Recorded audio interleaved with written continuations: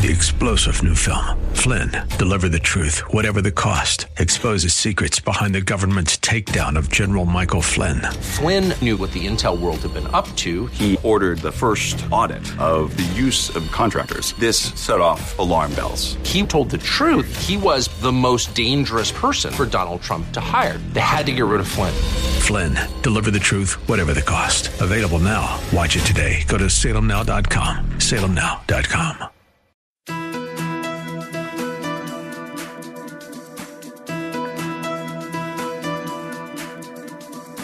It's time to sit back, relax, and listen to Conversations with Joan. Conversations with Joan will inspire, motivate, and empower you. Live your best life now. Listen, learn, think, and decide. And now, here's your host, Joan Herman.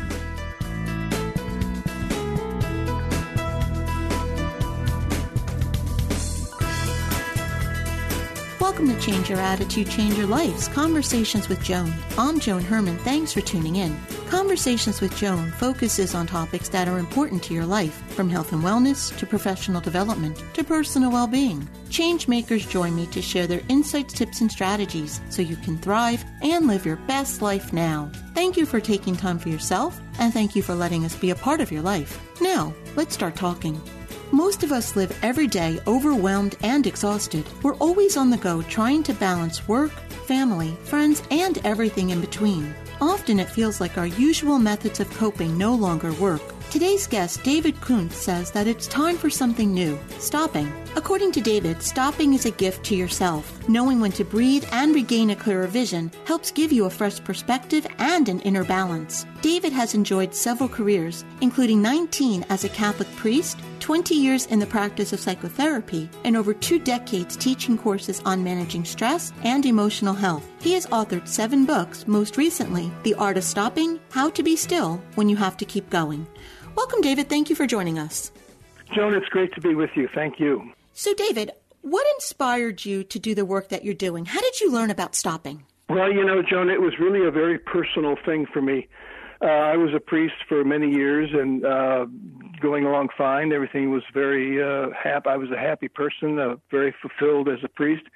And then all of a sudden, the bottom fell out, huge midlife crisis. So not knowing really what to do, I almost, you could almost say accidentally, I did nothing. I went away to the north coast of California, and I got permission from my bishop, and I spent a month in a small cabin on the north coast of California just looking at the ocean. I really didn't do anything. I took a watercolor class and painted some terrible pictures of the beautiful north coast and did nothing. I looked at the ocean and just was still.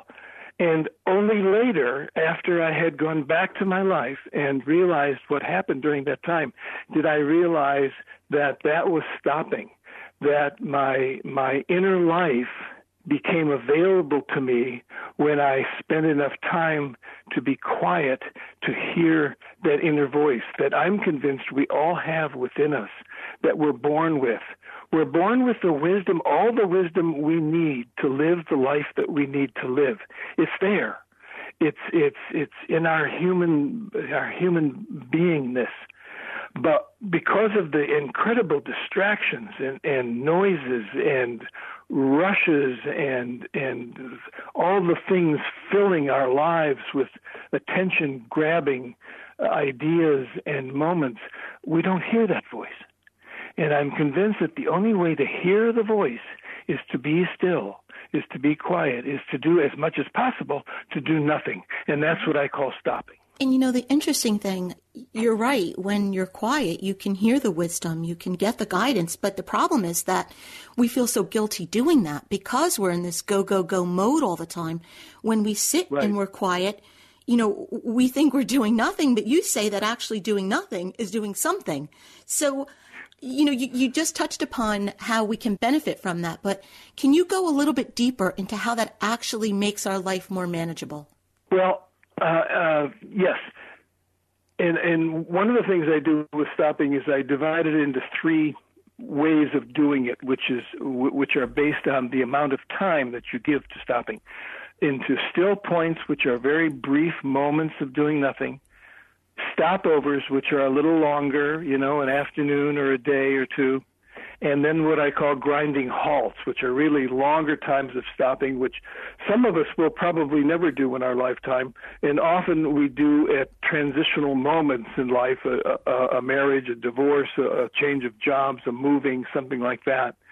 So, okay, why is stopping in any of those forms effective? Because it allows us to access our inner wisdom. And as you indicated, one of the challenging things to do is to get people to actually do it, because it feels silly. It feels waste of time. It feels like, why am I doing this? This is crazy. And stopping is 100% countercultural. It's not what our culture rewards or encourages. Nothing even near it. In fact, it encourages the opposite. Keep going, keep working, do as much as you can, work overtime, and so forth. So yes, how to deal with the guilt that we feel when we stop. Remember, this is a consummate gift to yourself and to your entire life. Because if you don't hear that inner wisdom, you're going to end up one day when you're too old and it's the cold dawn and in the morning, and you wake up and realize, oh my gosh, I missed it. I didn't do what I wanted to do. I didn't become what I wanted to become because I didn't hear that voice. I was doing what the world told me to do. Keep going. Keep doing whatever the popular culture tells you to do. So we have to somehow convince ourselves that inner wisdom is worth the stillness and just get over the guilt. Mm-hmm. Well, I'm such a type A personality. You could probably hear that in the way I speak. And I'm always asking questions, but I never sit long enough to wait for the answers. And I think so many of us do that. Yes, so true. I think it was Blaise Pascal that said, all of human beings' problems can be attributed to our inability to sit still in a room. And that's so true. If you imagine, and I encourage your listeners to just imagine themselves sitting in a room quietly, no distraction, nothing going on. You don't hear anything. You're just quiet in a room alone, safe. And I want you to stay there for an hour and do nothing. And I think most people would say, boy, that doesn't sound attractive to me at all. That sounds like because what happens is things come up, and we're afraid of that quiet. We're afraid of that aloneness, because who knows what's going to come up? Who knows what I'm going to start thinking about? In my experience as a therapist, and even as a priest, what comes up is not nearly as bad as you think it might be. And if it is something serious, well, then you should face it anyway. Get some help and face it.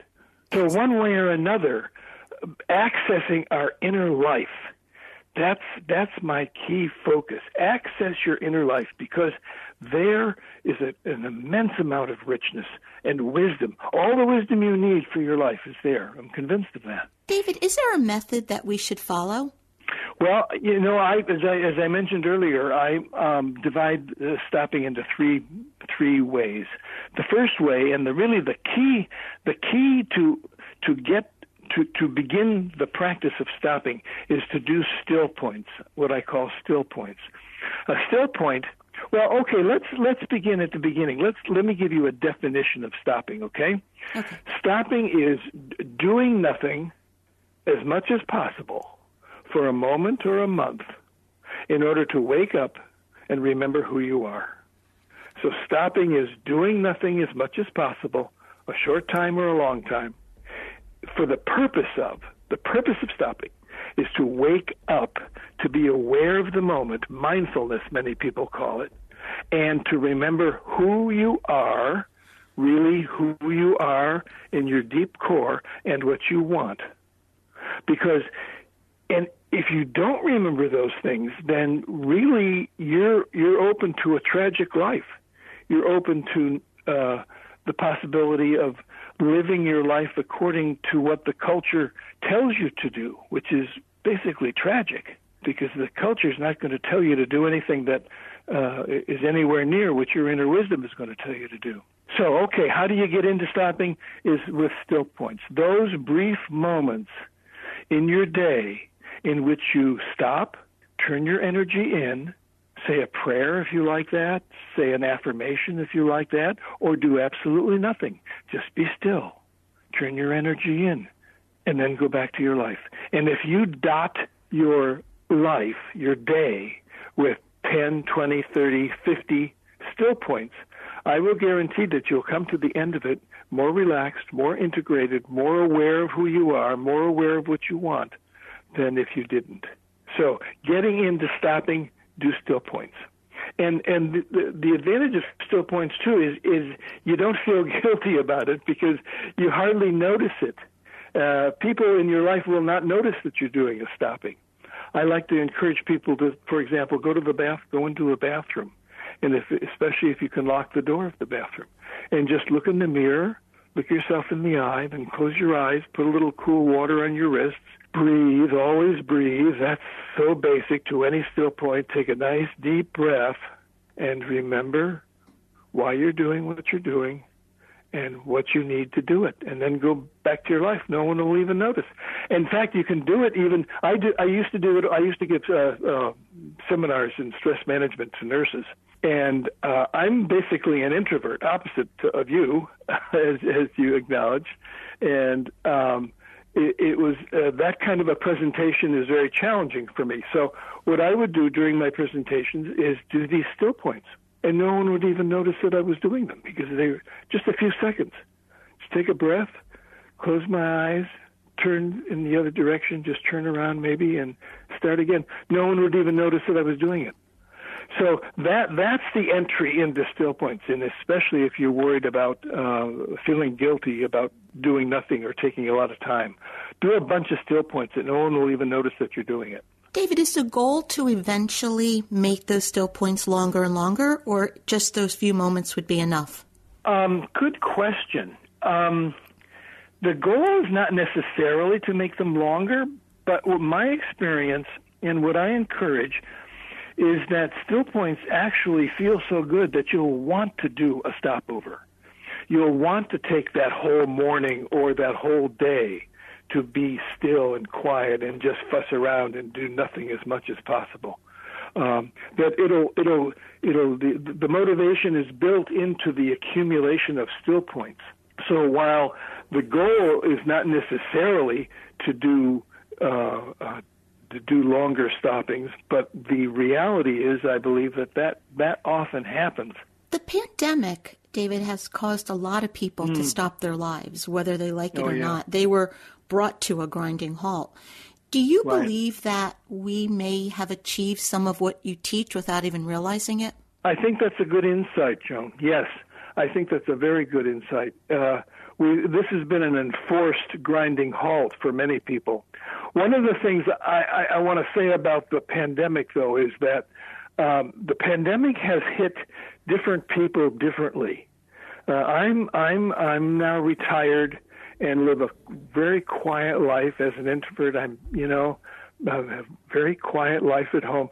So the pandemic has not affected me nearly as much as it affected, for example, the young couple with 2 jobs and 2 kids and homeschooling. I mean, that's a grinding halt for them, but they sure don't have a lot of leisure or a lot of time for themselves. So it's a very different experience for different people. For those for like myself that really have a lot of time on their hands that they didn't have, yes, this is like a grinding halt for them. For others, though, it isn't so much, and so I think they have to also be aware of that and that still do the still points and the stopovers, because their grinding halt is just a huge challenge. I feel so deeply for those young people, especially the parents and with children at home, homeschooling and all that. That must be an incredible challenge. No, I agree. Going through what we've been going through, I say to myself all the time, I'm so happy that my sons are older and that I don't have to have those challenges that so many of these families are facing. And really, for them, it is so important to take the time and reset, really, to get that wisdom and just breathe. And you know, I can't even imagine the overwhelm that they're feeling. I can't either. I agree with you. And the pandemic, I think, in general, is much more challenging and difficult for younger people than it is for older people. And so I just encourage everyone to do those still points and access that wisdom. And then I believe, because that will feel so good to you and that will have such an effect in your life once you've done it for a few weeks, a few months, a year, then you'll just automatically do those stopovers on your own because you'll like doing them. You won't feel guilty. It'll feel good. I always think of the story of the executive who is climbing the ladder, and she's doing all the right things. She's climbing the ladder of success, and she's getting promotions, and she's doing very, very well. And when she gets to the top of the ladder, she realizes that the ladder is leaning against the wrong wall. And that's what stopping can help us avoid, is getting to a point where it feels like it's too late. It's never too late, but it feels like it's too late, that I've missed what I didn't want to miss. I've missed the most important things that I wanted to be and do. David, from all your years of counsel, what about our teenagers and even our younger children? Can they benefit from this practice? Absolutely, absolutely. In fact, children are masters of this. You just watch a small child playing alone and, happy as can be, content, making imaginary friends and playing with this, that, and the other thing, and just happy in their own life, in their own inner life, really, which is what's motivating that. So they're naturals at it. Teenagers, more difficult. But the important thing here, I think, is for adults to give two things to kids. Example is the main thing. And in that context, I think of a family I know about who the father decided to do a stopover to go away for a day. And the kids said, what do you mean you're going to go away for a day? They were really giving him a hard time about it. But as he did it and as he explained what he was doing and as he came back and so forth, that was an incredible example for those kids, because he was taking time for himself to do what he needed to do. So, one thing is to give them your example and then give them time, give them space. We organize our kids so much today. We go to this group and that sport and that after school. And, of course, now it's so different with the pandemic. But in normal times, give your kids opportunities to just kick back. I can remember as a kid my mother saying, go outside and play. I don't think parents say that to kids these days. Because they're worried that they're going to get into trouble, and sometimes it's a valid worry. I don't mean to underplay that, but kids don't have that quiet time to themselves. So give them opportunities and give them example. If you do, they're great. They're great at it. In my experience, they love it. I so often think to myself, people that I meet like you and the information I learn and the lessons that you teach and all the other people that I interview, I didn't learn these things until I was in middle age, and then I became a student of the work. And, I see so often there are people my age that have so much that we have to undo about the way we're living our life. And I really pray and hope that we can give these tools to our children so that they can grow up with a stronger inner strength and a wisdom that some of us don't have in middle age. Yes, so true. Yeah, I'm the same as you. I came upon this late in life as well, or at least in early midlife. Mm-hmm. And that's so true. Give them the example, because that's the powerful thing. They might not realize it now, but when they get older, they'll say, "Oh, you know what? My mom did that. My father was aware of that reality of life," and that's the most powerful thing you can do. One of the sayings I really like is from Milan Kundera, who's a Czech novelist, And he has a saying that says, slowness is to remembering as speed is to forgetting. So if you slow down, you will remember what you need to remember and keep in mind what you need to keep in mind.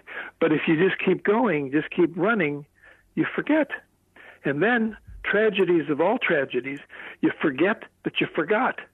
So you really don't have anything there to grab onto anymore. It's gone. You've lost it. And the only way I'm convinced to get it back is to just, to put it bluntly, just shut up.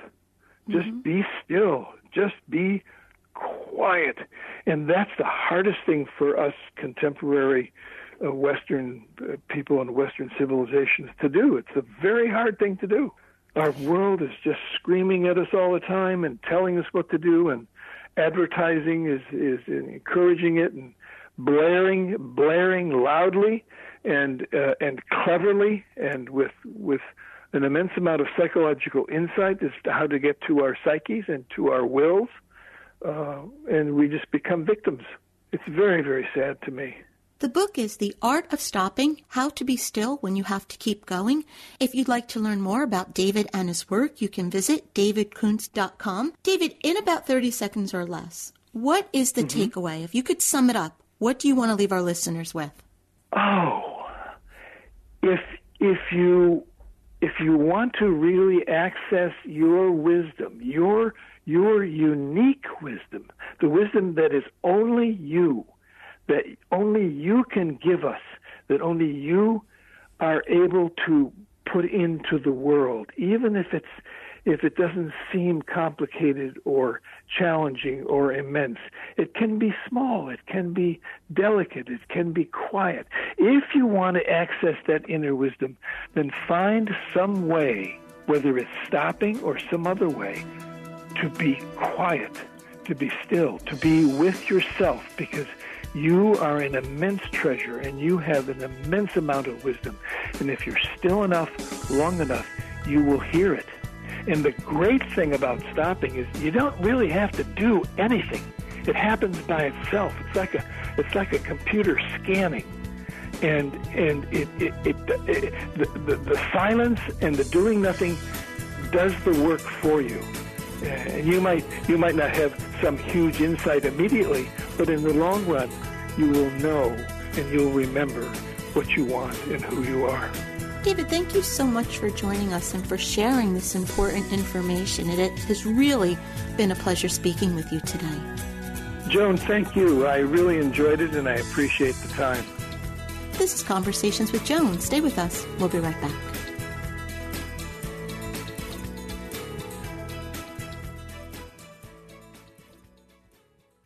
Do you feel lost on your journey to health and happiness? Then let us guide you on your path. Personalized actions towards health.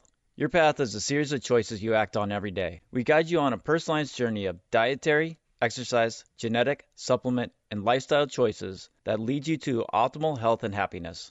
Often taking the road less traveled leads to liberation. Your path is personal. Your journey, like you, is unique. Take action today. Head to bestpathforme.com. Again, that's bestpathforme.com.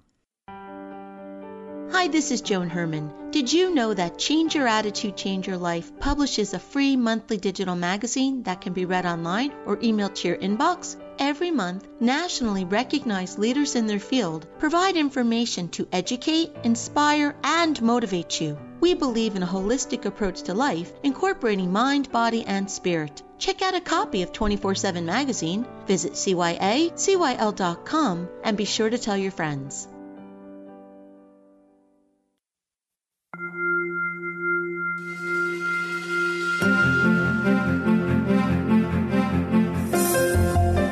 We all want to live a happy, productive life, but sometimes we just need a little help. Our Coach On Call experts provide strategies to help you live your best life now. Joining me today is Allison Carmen, a business consultant, life coach, and author of The Gift of Maybe, offering hope and possibility in uncertain times. Allison's podcast, 10 Minutes to Less Suffering, provides simple tools to reduce daily stress and worry. She's here today to discuss how to stop being stuck.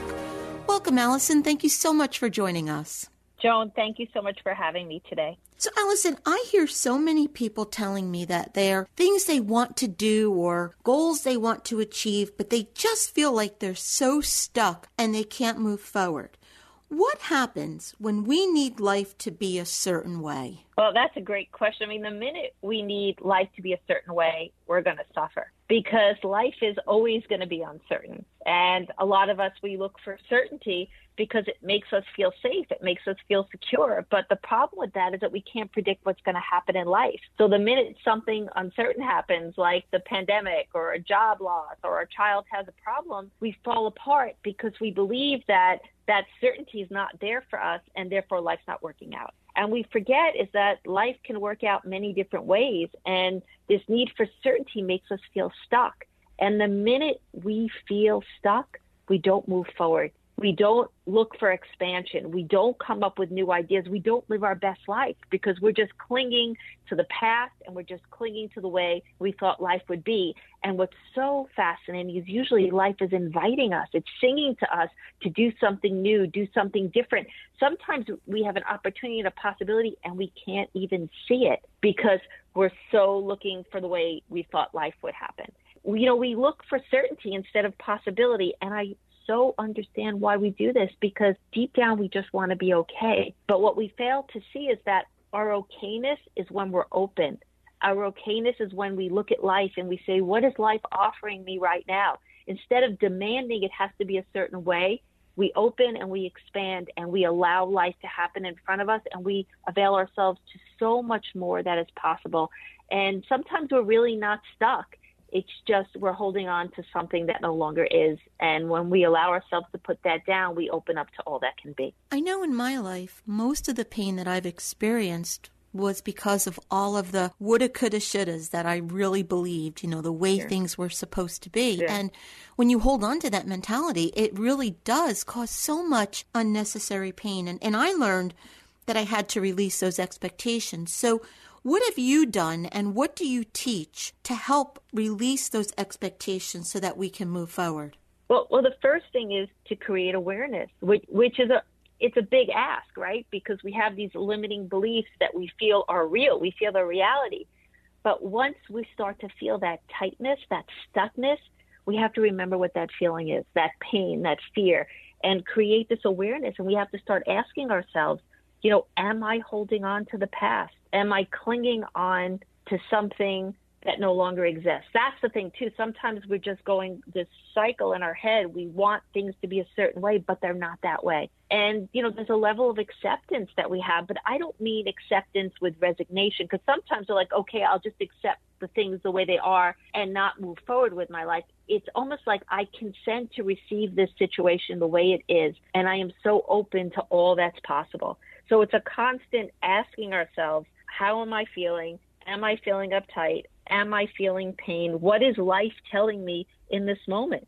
Because if we can do that, if we could let go and not grab and not cling and not look for safety, we are going to be so open to the life that is waiting for us. And usually we are the ones that are limiting our lives. So this is a tough one because it's hard to let go of the past, but there's so much waiting for us if we're willing to be open to what life is offering us in the moment. Allison, do you have an exercise that you can leave us with? Just creating that awareness within ourselves and asking us the questions, am I coming to the moment empty and open? Am I holding on to what happened yesterday? Am I not letting go? Am I not availing myself to all that's possible? So it's about acceptance, consenting to receive, and asking the right questions and just opening, because again, life is usually offering us something, and if we're willing to take it, it might lead us in a beautiful direction that we never could have expected. Allison, thank you so much for joining us. If you'd like to learn more about Allison and her work, you can visit her website, AllisonCarmen.com, or as always, to hear more from Allison, you can visit our website, CYACYL.com/Allison. We'll be right back.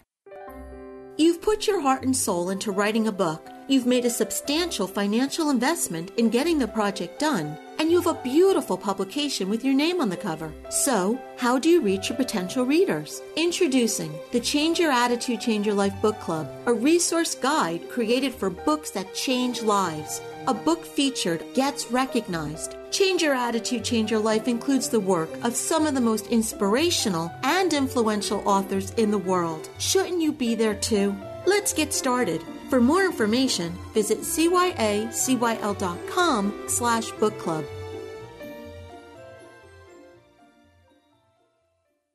As a mother, you don't want to have to worry about this bill is coming, but then she needs this chemo. That's a decision you shouldn't have to make.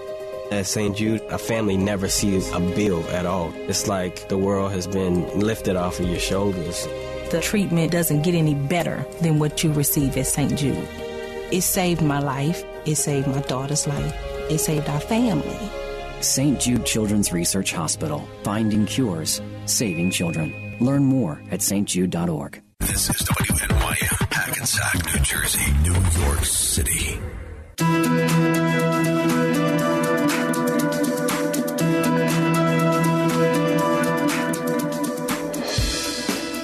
Welcome back to Conversations with Joan. I'm Joan Herman. Thanks for staying with us. Our reliance on technology is rapidly changing how each of us experiences life.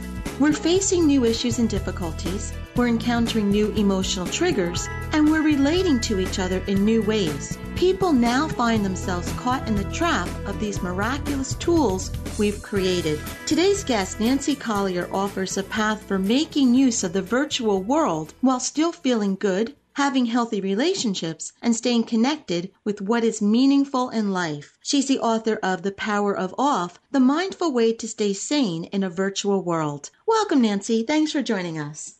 Thanks for having me. So, Nancy, with technology today, we're plugged in 24/7. It's a virtual world, and it's getting worse, and we're truly addicted. I mean, at least I know I am. So what do you think today's devices are doing in our lives? Why do they have so much power over us?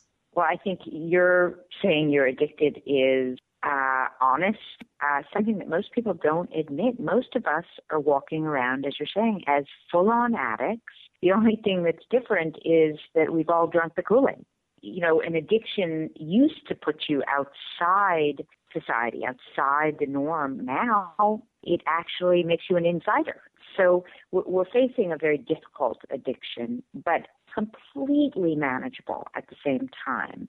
What I think is happening, and I've been really studying this for some time now, is technology is not doing anything, is the truth. What technology is appealing to and seductive for is this reptilian brain inside each one of us.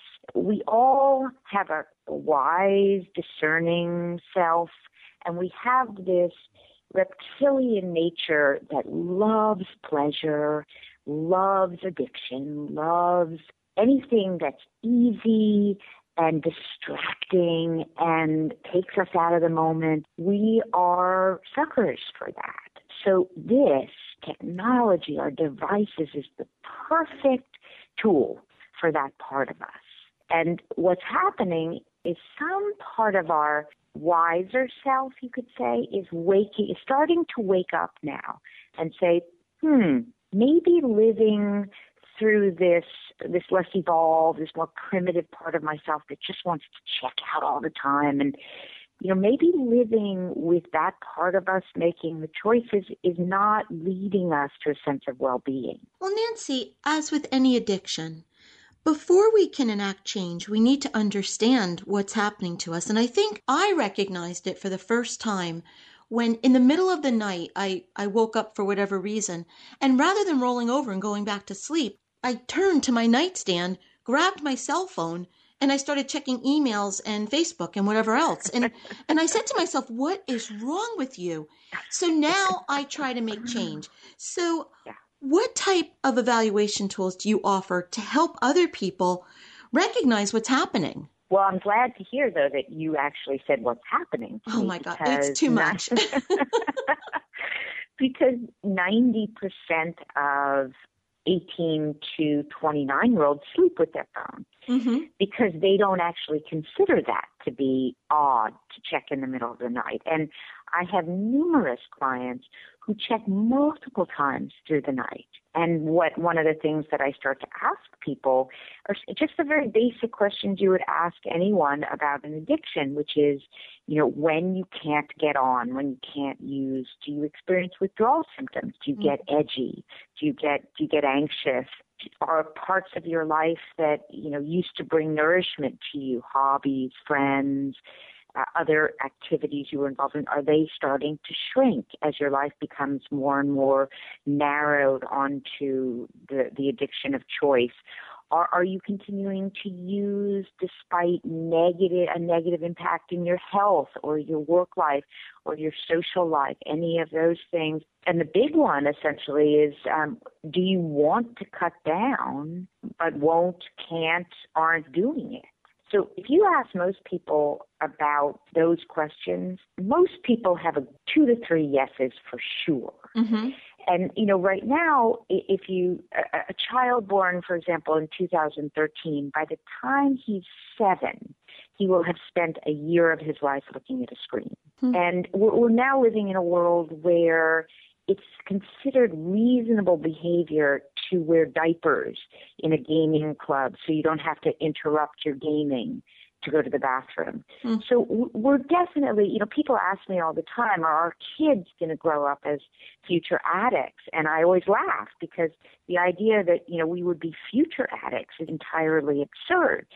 So one of the things that I work with people on is to start to recognize how technology is actually making them feel. That's one of the things, that you really, we're starting to lose. We're starting to assume that this is now the normal way to feel. Anxious all the time, overwhelmed all the time, missing out all the time. These are so I call it kind of the AOL syndrome, anxious, overwhelmed, and lacking. But when you start to put people back in touch with, is your life working for you? Is having to spend that much of your time on the technological tasks?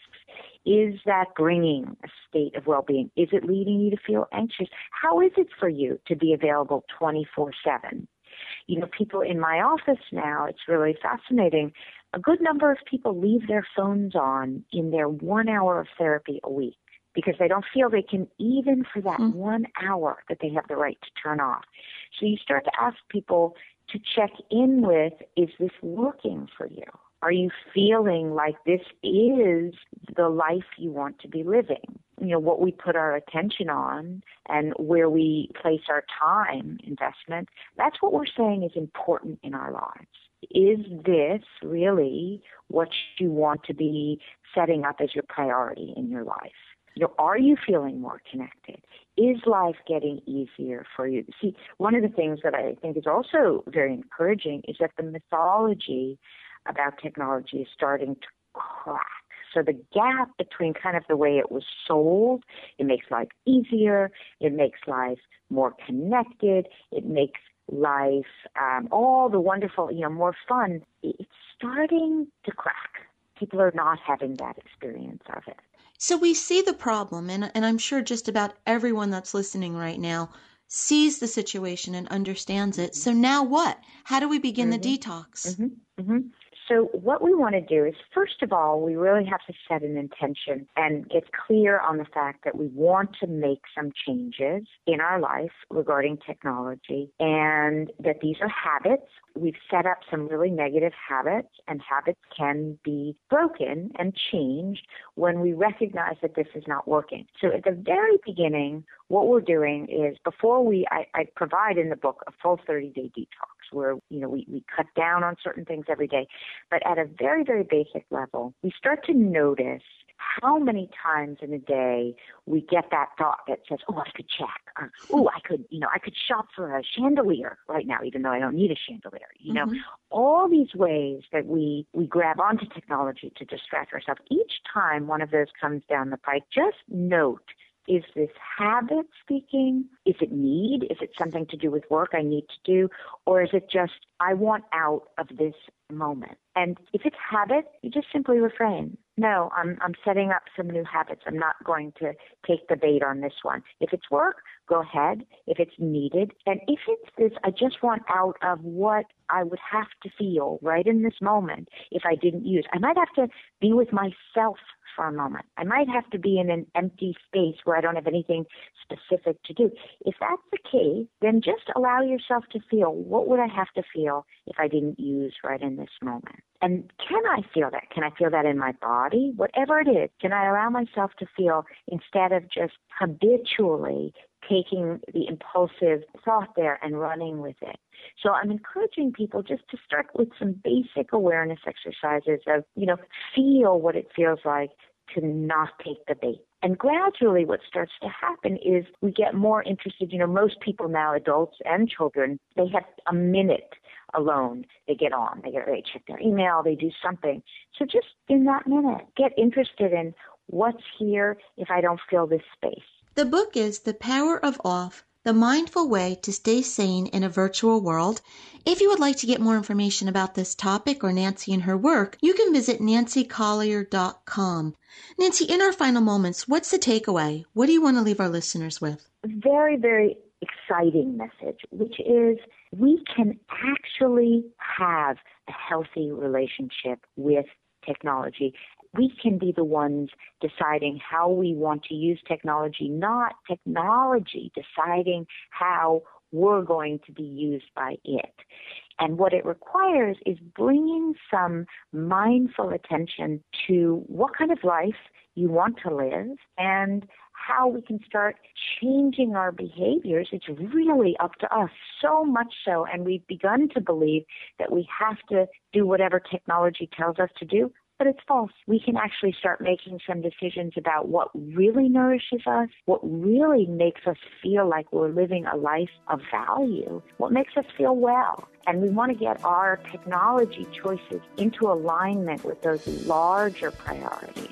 And it's very doable. Nancy, thank you so much for being here and for talking about why we all need to unplug in order to eliminate negative habits, take back our power, and stay sane in today's digital world. And I promise I am not going to check my phone as soon as the interview's done. Congratulations. Glad to hear it. We'll be right back.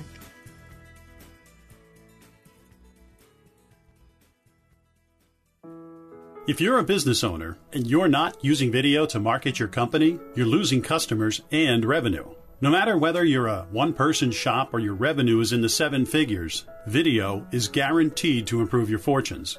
Hi, I'm Ed Lamoureux. I'm the owner of Lamore Strategy Group, a marketing consultancy. The most common 2 things I hear about why businesses aren't using video marketing is 1, I don't know how to do video marketing, and 2, I don't feel comfortable on camera. Well, to both of those objections, I say this. Video shouldn't be scary.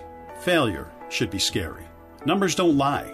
According to HubSpot, video is the #1 form of media used in content strategy. And according to Wise Owl, 84% of people say that they've been convinced to buy a product or service by watching a company's video. So how can you ride the video wave to your own success? Well, as Nike says, just do it. Practice, delete, and repeat until it looks good and feels right. And don't forget, you should tell stories if you want to get engagement. No one wants to watch ads. Well, perhaps with the exception of advertising agencies who make their living off them. Learn how to tell a story, and you'll soon be watching the clicks and views multiply exponentially. If you need help with your video needs, give us a call or visit our website at lamorestrategies.com. This is Ed Lamoureux from Lamore Strategy Group, where our favorite story to tell is yours.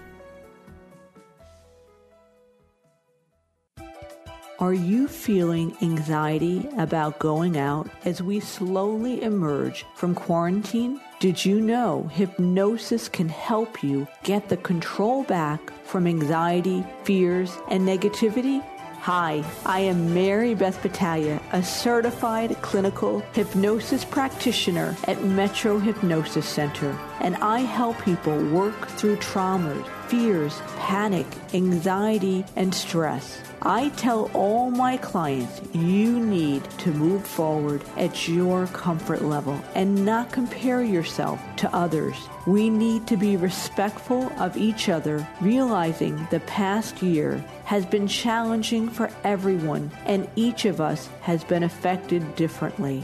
Reducing the time spent on watching the news can be helpful to reduce stress and anxiety. Be mindful of your thoughts. If you feel your thoughts are negative, then take a moment to reframe it to a positive one. and see how that can change how you feel. Reclaim your power back with hypnosis. Remember to take one day at a time and get help if you need it. I am Mary Beth Battaglia, a certified clinical hypnosis practitioner offering online sessions at metrohypnosiscenter.com.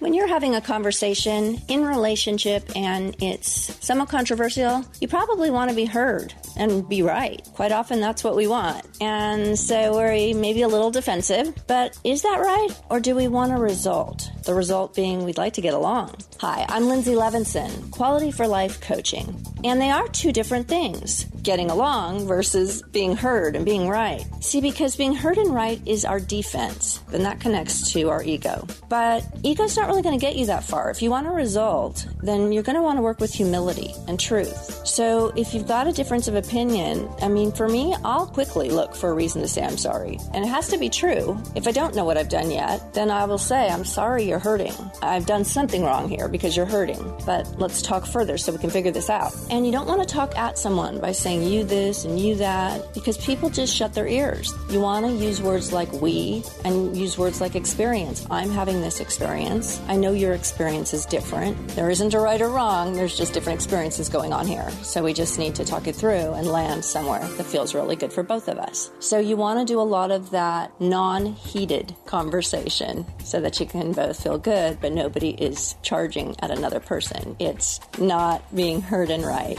It's just working toward the positive result. Lindsay Levinson, qualityforlifecoaching.com. Look me up. I'd love to talk to you, help you in any way I might be able to.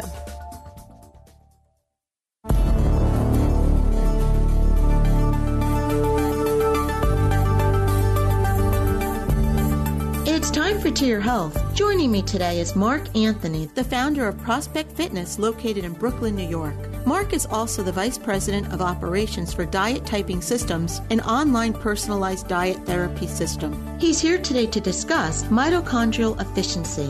Welcome, Mark. Thanks for joining us. Hi, Joan. Thanks for having me on today. So, Mark, mitochondrial efficiency, this sounds so important. What exactly is it, and how does it impact our life? Mitochondrial efficiency has to do with how effectively your body produces energy. It also deals with how well you care for your mitochondria, which ultimately leads to a healthy body. Mitochondria are little bacteria-like organelles, structures located in our cells. There are many functions of the mitochondria. However, the primary purpose of mitochondria is to produce energy for our bodies from the food that we eat and the air we breathe. Mitochondria can also regulate the atmosphere of the cell, respond to hormones, and are responsible for cell death. Roughly 70 billion cells die in an adult body every day. So then how does our diet affect mitochondrial efficiency? Our diets probably have the greatest effect on mitochondrial efficiency. Without proper nutrients like B vitamins, coenzyme Q10, alpha-lipoic acid, and antioxidants, the mitochondria do not function well. A poor diet can also lead to the destruction of the mitochondria's DNA, which research is learning can lead to diseases like cancer, Parkinson's, and autism. Can we help our bodies create more mitochondria? Absolutely. Exercise is probably one of the best ways to build mitochondrial density. Our cells have a range of a few dozen mitochondria to several thousand per cell, with most cells having 1,000 to 2,000 mitochondria. Mitochondria can possibly make up to 40% of our biomass. The more the body senses the need for greater energy through exercise, the more the cells will pack them with mitochondria. Since mitochondria are part of the body that burns fat, the more you have, the greater your chances for weight loss success. Also, you will want to do both strength training and cardio exercise to build mitochondrial density. Where can our listeners go to get more information about you and your work? As always, you can visit our website, prospectfitness.com. Mark, thank you so much for being here. This is such an interesting topic. Thank you so much. It was my pleasure. Fear is one of the most powerful forces in life. It affects the decisions we make and the actions we take. And while the primary role of fear is to keep us safe, it often becomes the obstacle that stands between us and our dreams and goals. Hi, this is Joan Herman here with a lesson learned while earning my PhD in life. You can allow fear to stop you from taking action, or you can face, challenge, and overcome it. There are rational fears, the ones that are based in reality, such as encountering a bear while on a hike in the woods, and there are irrational fears that keep us stuck. These are the stories we tell ourselves about outcomes we believe will happen. With no factual basis, they usually begin in childhood and remain with us until something is changed. These can be labeled destructive fears. While it's not always easy to recognize our fears and how they keep us stuck, here are a few clues that experts say may help us determine if our life is guided by fear rather than joyful freedom. You see only the downside. You avoid anything new or unknown. You stay small. You are indecisive. How can you move past the fear? First, become aware of what scares you and how you respond. Keep a journal, and when you recognize a fear, jot it down. Then write down how you react when fears arise. Keep track of anything that seems significant. Learning about your fears can help you transform them. Once you are aware of your thoughts and responses, you can employ a few strategies for change. Use your imagination for good. Instead of letting your thoughts take you down a dark hole, imagine yourself in the situation with a positive outcome. Take a time out. Don't react immediately, and give yourself some time and space for analysis. Clear your mind by focusing on your breath, taking a walk, or participating in any activity that calms you down. Then, when your mind is clearer, analyze the situation with a new perspective. Talk to a friend or advisor. Gaining insight from someone on the outside can help you see a situation in a different light. Remember, fear is nothing more than false evidence appearing real. You can allow fear to stop you from taking action, or you can face, challenge, and overcome it. The choice is yours. Thank you for spending this time with me. For more empowering tips and strategies, visit joanherman.com.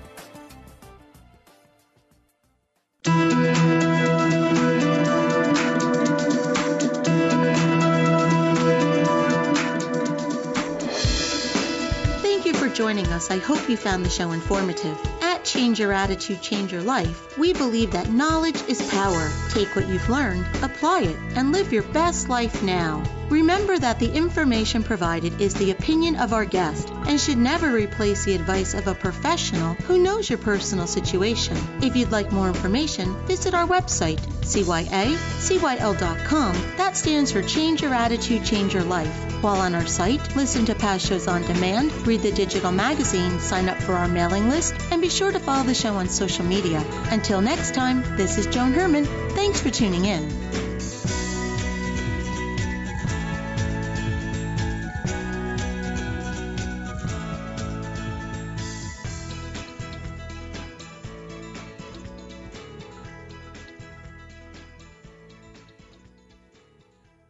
The preceding pre-recorded program sponsored by Maximilian Communications, LLC.